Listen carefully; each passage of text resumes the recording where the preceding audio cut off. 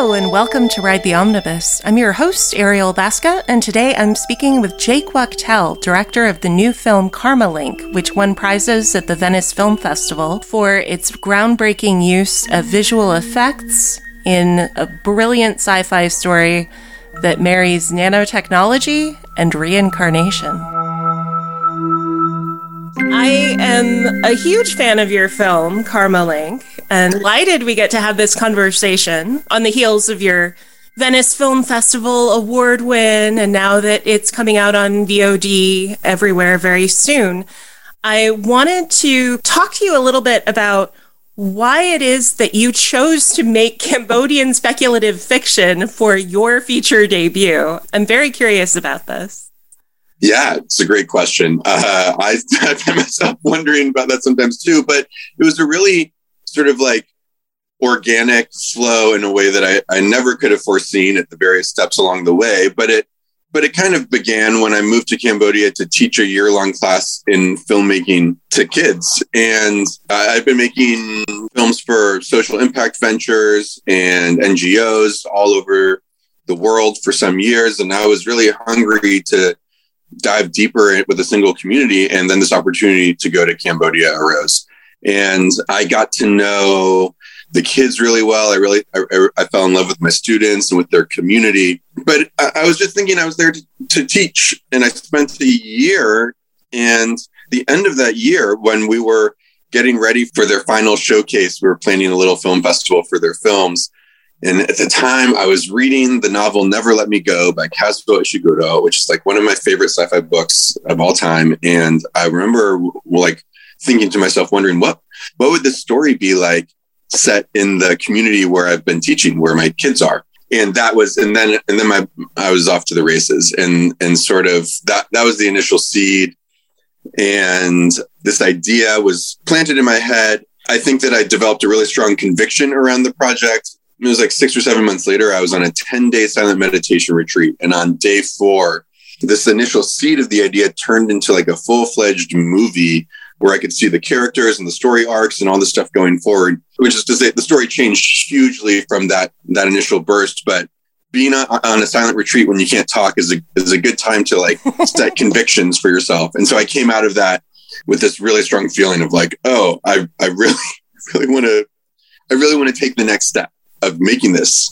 I couldn't say to myself, I have to make this movie, because I didn't know what I was doing, but I knew that I wanted to take the next step. And then I took the next step and the next step. And here we are 7 years after that meditation retreat, and I made the movie and it's coming out now. And it's really a stupendous film because you have this marriage of religion and science in a story that also addresses things like gentrification, transhumanism, medical distrust within the Cambodian community. And it's really fascinating to me how you made this work. I think, first of all, I do want to give a shout out to your co-writer, Christopher Larson. Yeah, Christopher Larson. Who is a collaborator of Maddie Doe, who is actually on the board of directors for Ride the Omnibus. Obviously, I adore Maddie. Yeah, she's amazing. He really, when he came on board the project, I was so grateful because he really brought it to the next level. I mean, retooled it from the ground up and just made it so much better. And his work on The Long Walk, I can see where a lot of the pieces of the technology seemed to be an interesting touch point for him in terms of the humanism and the technology and the way that those things connect narratively.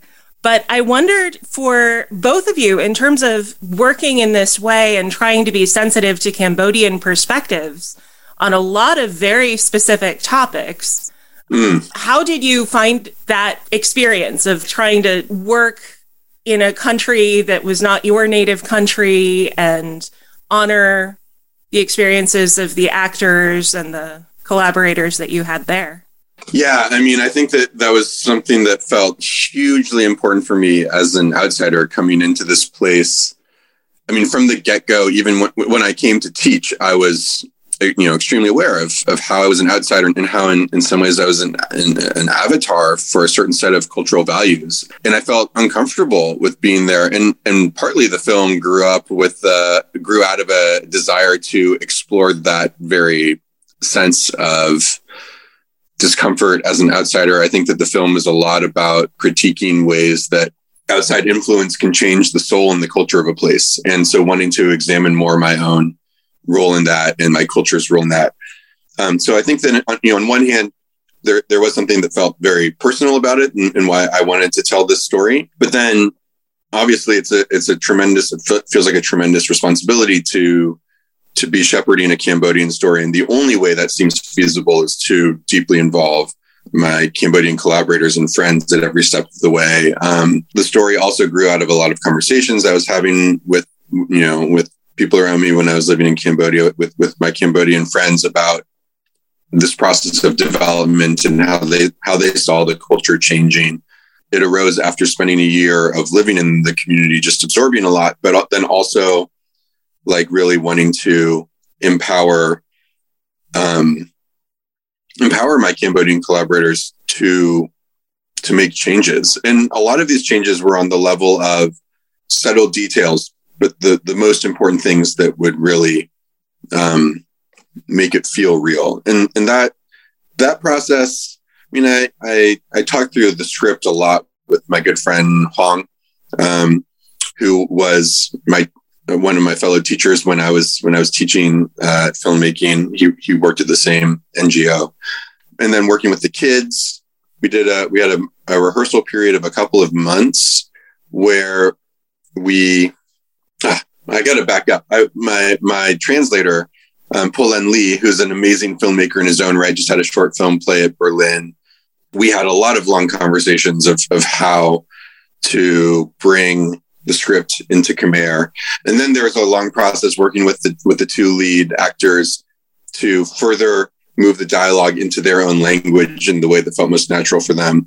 And then when we were on set, really trying to make a space for everyone to contribute to how this feels right, and really trying to lead with a lot of humility of like, there's so much that I don't know, and I need you guys to step up and make sure that this story is working as a Cambodian story. That was from the actors, that was from, people on the art department or the DIT or the script supervisor, second AC.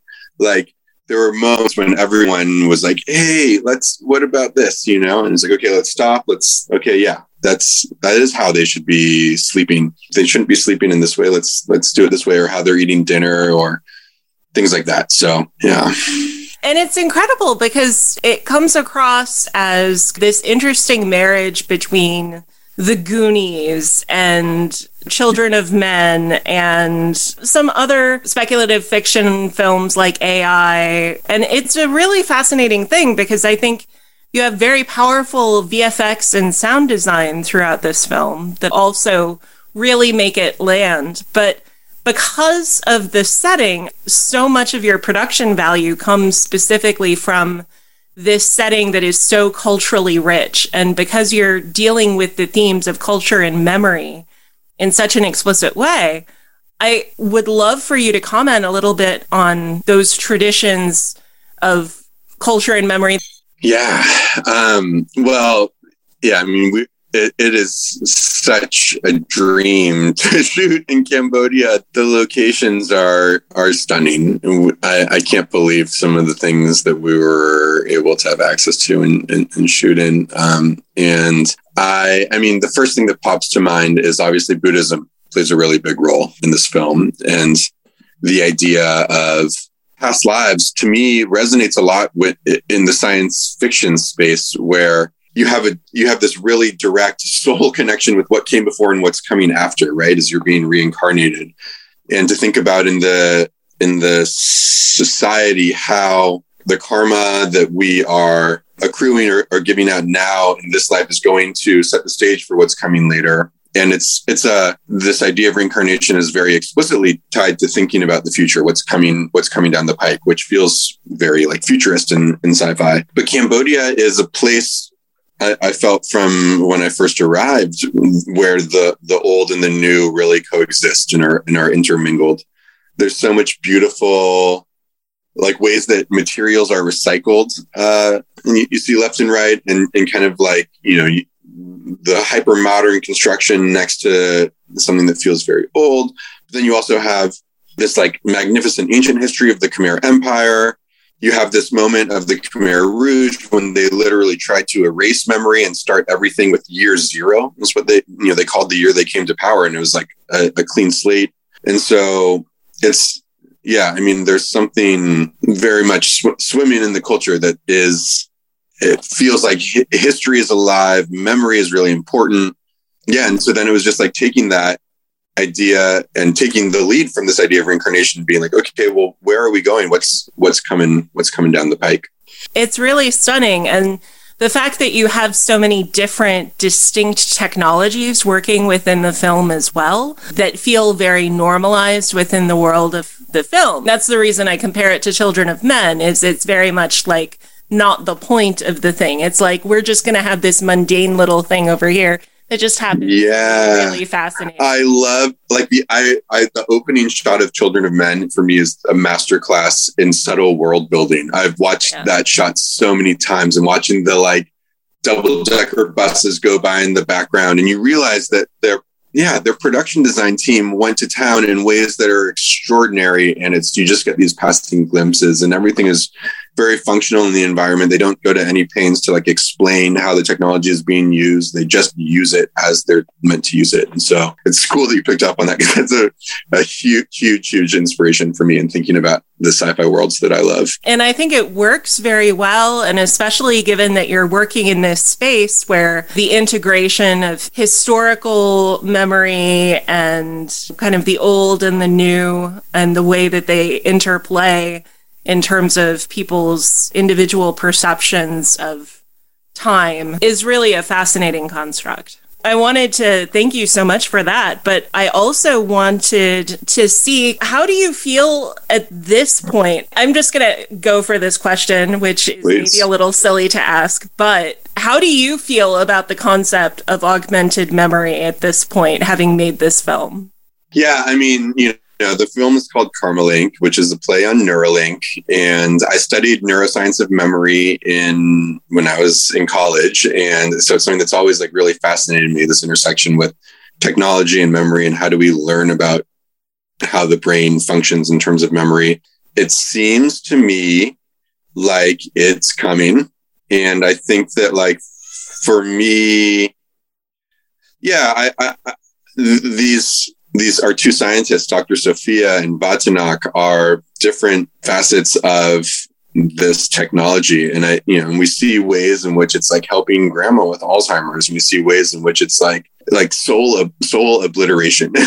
And I think that basically it's kind of a boring answer, but I feel very ambivalent. I feel it's really a double-edged sword, and I feel extremely anxious about the potentials, but also like there's for sure going to be some cool applications. But yeah, I think that since making this movie, I think that I'm feeling after dwelling in this like semi-dystopia for many, many years, I'm feeling my interest in my brain is shifting more towards utopian visions of the future, or there's this term called protopia, which I really love. Yeah. Utopia sounds like, unattainable. And what is that? In Greek, utopia literally means nowhere. No place. Yeah. No place.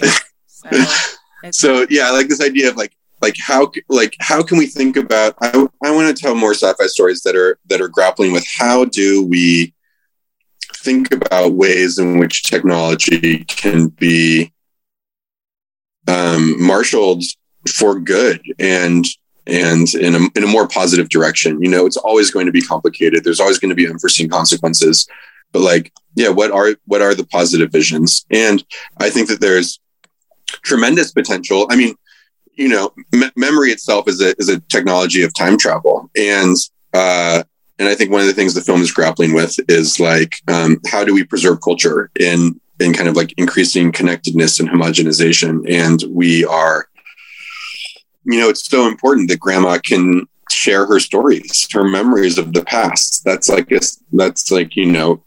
on the margins of the film, but I think it's kind of central to this idea that's at the heart of it. Which is, we need that. And we need that technology is helping to preserve that. And so we need it for that use case. And what are all the great use cases that we can try to work towards. That's what I want to be thinking about more and more as I'm dreaming up more sci-fi stories. Yeah.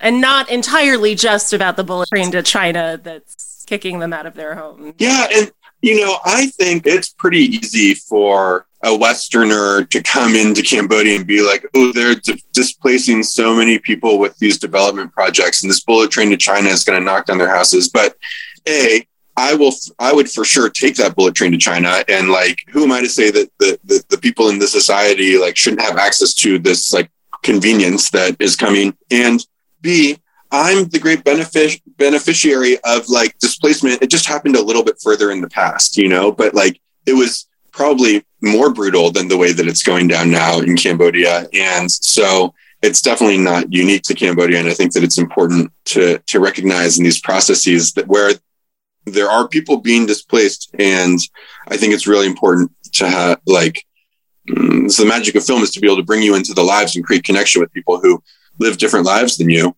But like, yeah, that's not a Cambodian problem. This bullet train to China is not limited to Cambodia at all.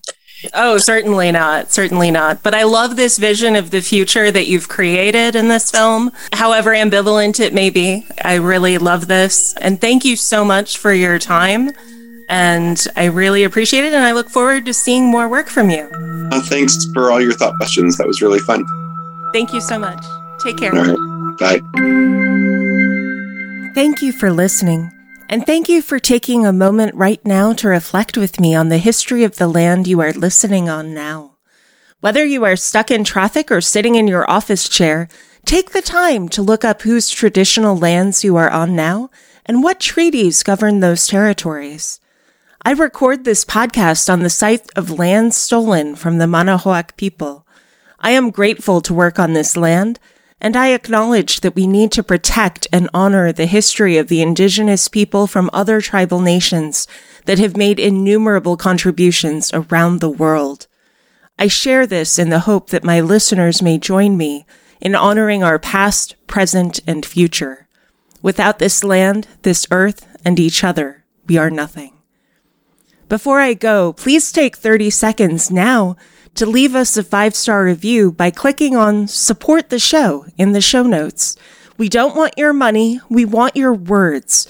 A simple RTO rocks my socks expands our reach and helps us keep bringing you great content. And connect with us on Instagram and Twitter, where we are at Omnibus Ride. You can also visit our website, omnibusride.com, where you can go to dive deeper into our content and learn more about the show. A special thank you to our amazing editor, William Dass. We truly couldn't do what we do without him or Danielle. Be well, be safe, and keep in touch.